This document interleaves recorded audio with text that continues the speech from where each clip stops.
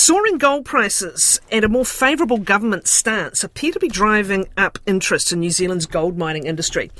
Minister for Resources Shane Jones says the government wants to unlock mining opportunities in the regions and will next week introduce legislation to, quote, cut through the red tape, unquote.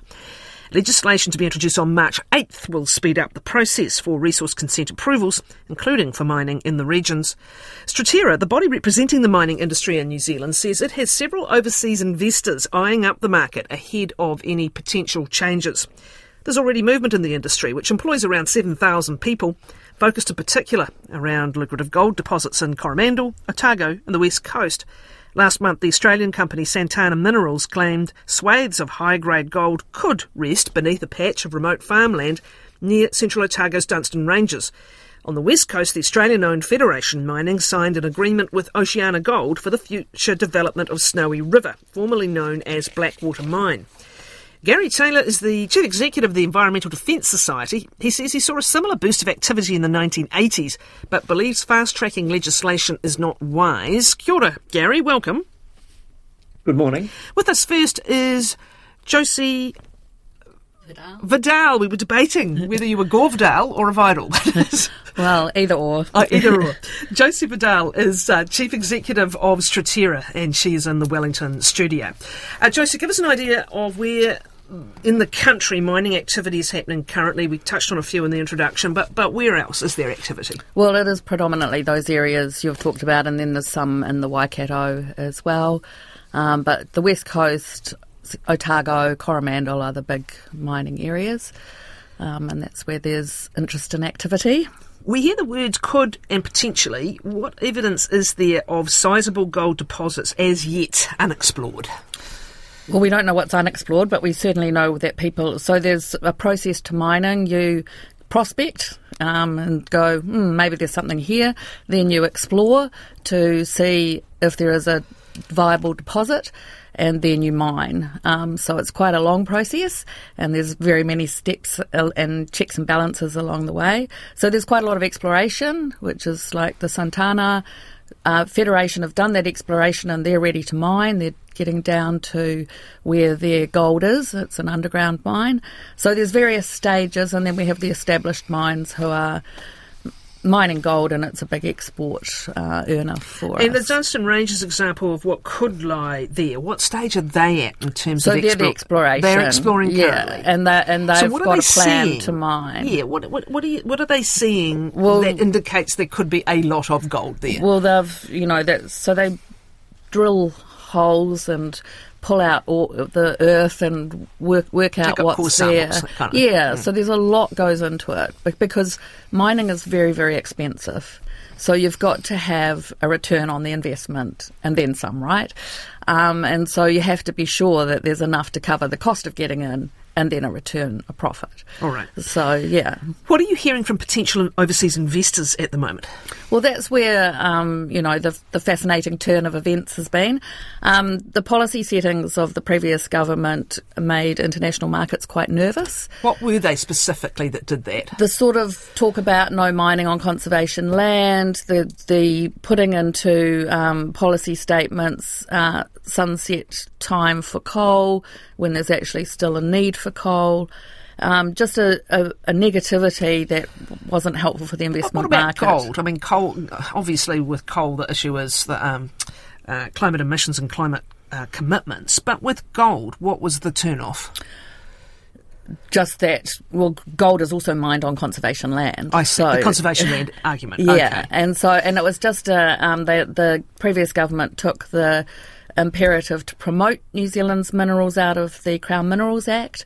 There was definitely a turn away of, we don't need this. So you couldn't go looking for overseas investment? The overseas investment found the market not very attractive. The change of government and this change of attitude has made it more attractive, plus the price of gold. 7,000 jobs, correct? Yeah. That's a lot of jobs, especially in regions. What if any, are the other arguments for benefits to the economy? Right. Well, there are many. So the workers in mining are highly paid and highly productive.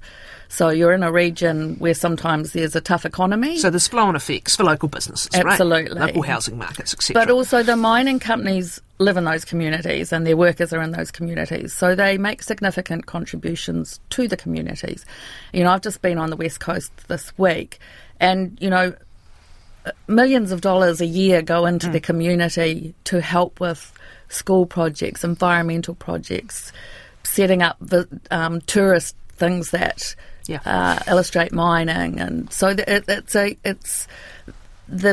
a big impact through a small community. However, profits head overseas. Well, they pay taxes and royalties to the Crown. And what percentage of the royalties typically? So the royalties, so mining's not a huge industry in New Zealand, so the royalties on gold in the last financial year that there's a record of was 6.61 million.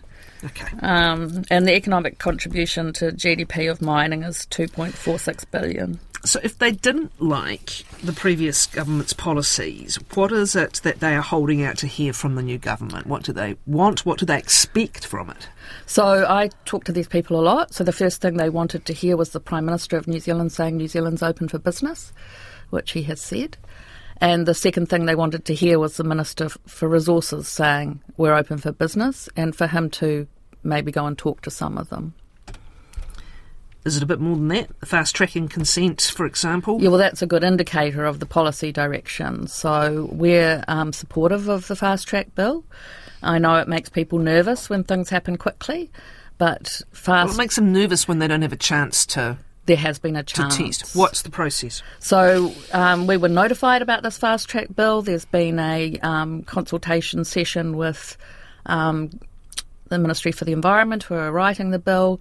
There will be a select committee process. No, I don't mean about the bill. What makes people nervous about fast-track consenting is that they don't have a proper opportunity to raise legitimate objections. Will they have? Well, it's sort of unfortunately swung into a direction where all they do is raise problems and there's no focus on the solutions. It's 2024, we have great science, we have great engineers, we can solve problems. We can solve environmental problems, and there's a lot of misconceptions about mining. They mine and they put the land back to how it was before, if not better. And I have been and seen and touched. I've just been to Globe Progress, which is a 10-year rehab closure, 1 million plants planted, beautiful tracks through this park. Where's that? So that's on the west coast of the South Island near Reefton. Has there been a record in the past where the industry perhaps has not helped its reputation in terms of how it's left mines? So the Crown owned some mines that they didn't leave in a great state, but we represent responsible miners. This is something that's a real value of New Zealand mining. We have high employment standards, we have high health and safety, and we have really strict environmental standards. Okay. Stay with us, Josie. Let's bring in Gary Taylor, Chairman and Chief Executive of the Environment Defence Society. As I said earlier, he says he saw a similar boost of this activity in the 1980s, but says fast-tracking legislation is never a good idea. Gary, what do you make of the increasing levels of interest being reported at the moment? Well, I think, there is a place for mining, obviously, in a modern economy. The question is where and what is it? Is it underground? Is it open cast? What are the environmental effects? Has there been proper engagement with communities, with iwi? Has the company taken the time to build a social licence? All of that is really important.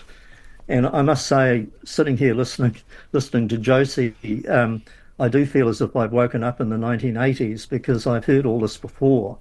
A lot of PR spin about the benefits of mining and a desire to kind of short circuit environmental assessment. Now, I have no problem with mining if we go through a proper process. Mines are big, complex, challenging enterprises, and fast-tracking them is not the way to go. We need careful, methodical assessment of them.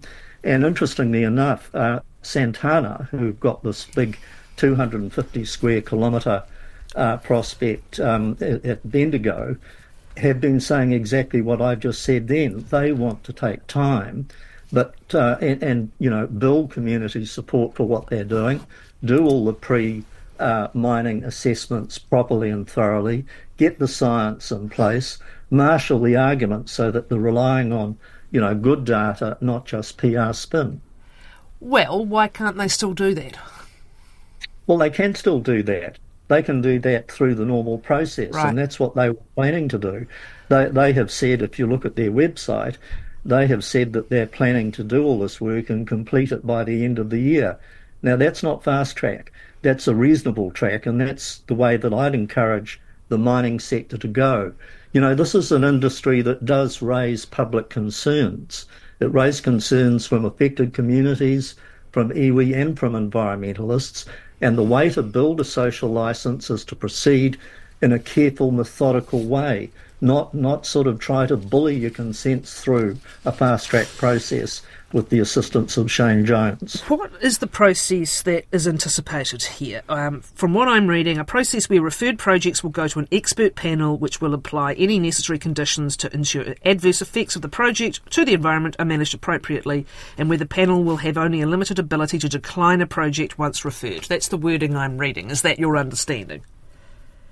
Yes, I just clip at the front end of that ministers, in fact, will be making a pro forma approval of the consent and then referring it to the expert panel for setting of conditions with, as you say, limited scope to decline at that point. So it's really, putting the decision-making power in the hands of individual ministers, and I don't think that's right. That's what we tried to do in the 1980s and 1979 with the National Development Act, and the problem with it is, too, that it puts ministers in harm's way. Why would you, if you were Prime Minister, set up a system that allows your ministers to make individual development decisions on, let's say, a gold mine, when the experience internationally, and particularly in West Australia, is that can end in tears for ministers? Well, you're focusing on the government. Can you necessarily blame the companies that are interested in proceeding? Or is your point that they should proceed regardless of their opportunity to fast track? They should proceed differently? Yeah, I think the latter.